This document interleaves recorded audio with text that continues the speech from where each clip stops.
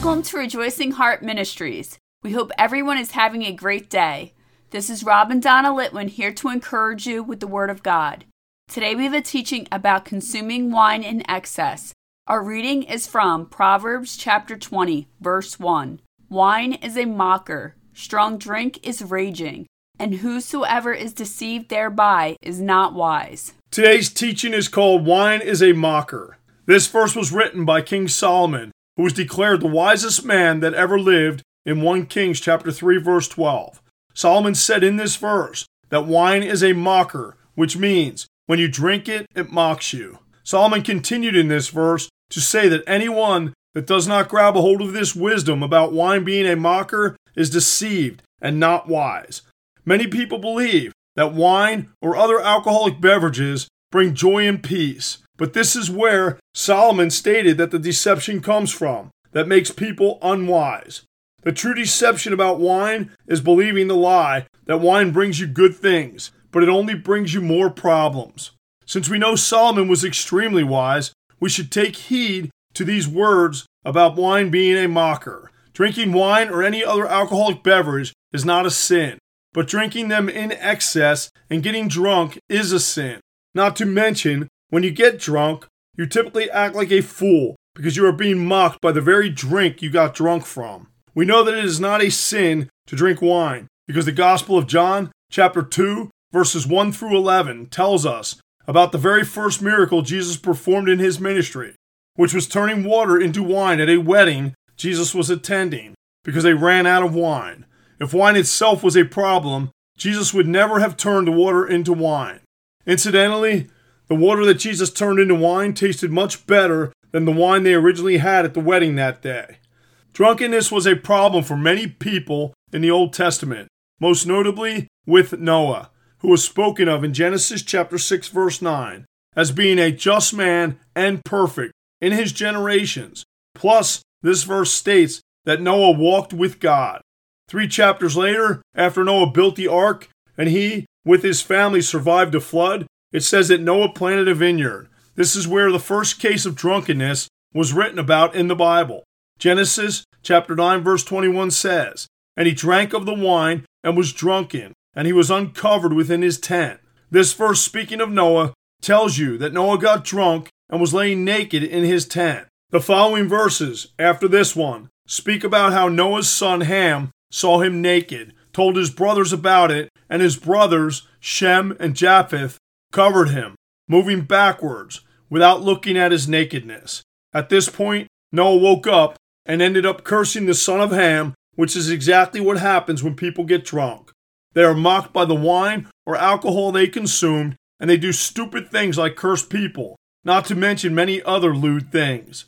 Proverbs chapter 18 verse 21 says, "Death and life are in the power of the tongue, and they that love it shall eat the fruit thereof." This verse tells you that whatever you speak is either a blessing or a curse. So when you get drunk, consider all the filth that comes out of your mouth.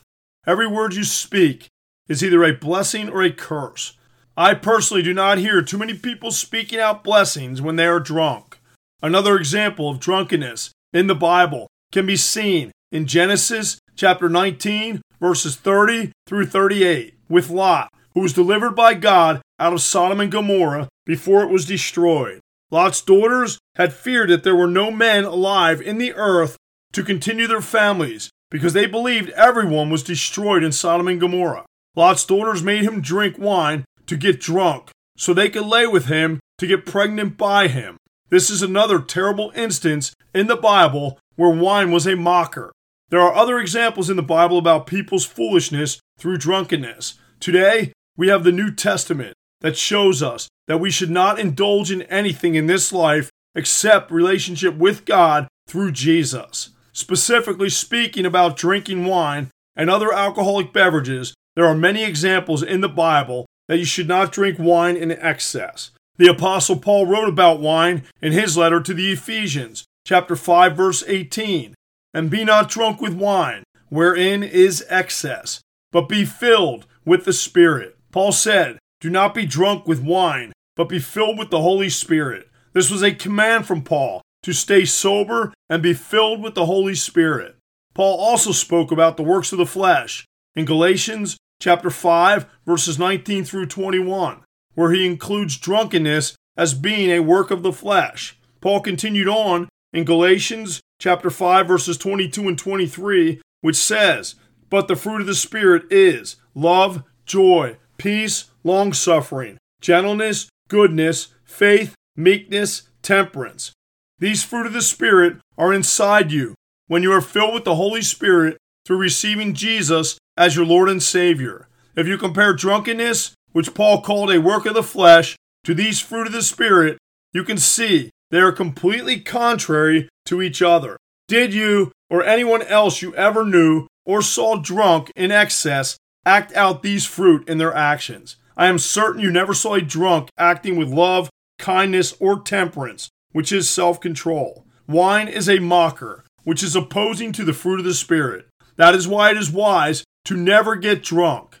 Here is some advice for you. If you cannot handle just having one or two drinks socially, you are better off not drinking at all to keep yourself safe from the drinks mocking you, or from you unleashing your mouth to curse the people around you of whom most likely you love very much.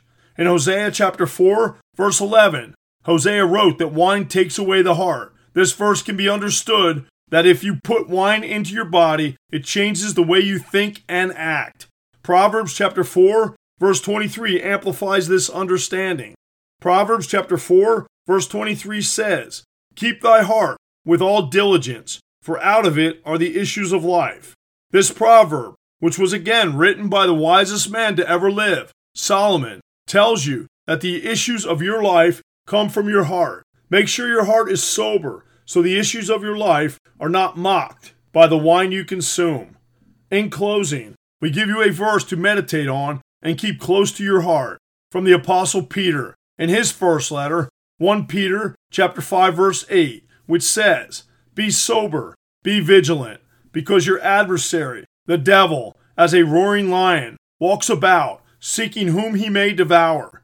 Peter commanded you to be sober, which is referring to being in control and alert, because there is a devil who is seeking to devour anyone that gives him an open door to do so. Keep this in mind next time you are about to take a drink. That drink may open the door for you or someone you love to be devoured through your actions, because wine is a mocker. Father, thank you for understanding in your word. Help everyone to have self-control, to never consume anything in excess. In Jesus' holy name, amen. Thank you for listening to Rejoicing Heart today. If this teaching has blessed you, please consider becoming a monthly partner to help us increase the ways we are proclaiming the Word of God. This is easy to do. Just visit our website at rejoicingheart.net. We thank you for your support. We leave you with more encouragement from the Apostle Paul from Philippians chapter 4, verse 4. Rejoice in the Lord always, and again I say rejoice.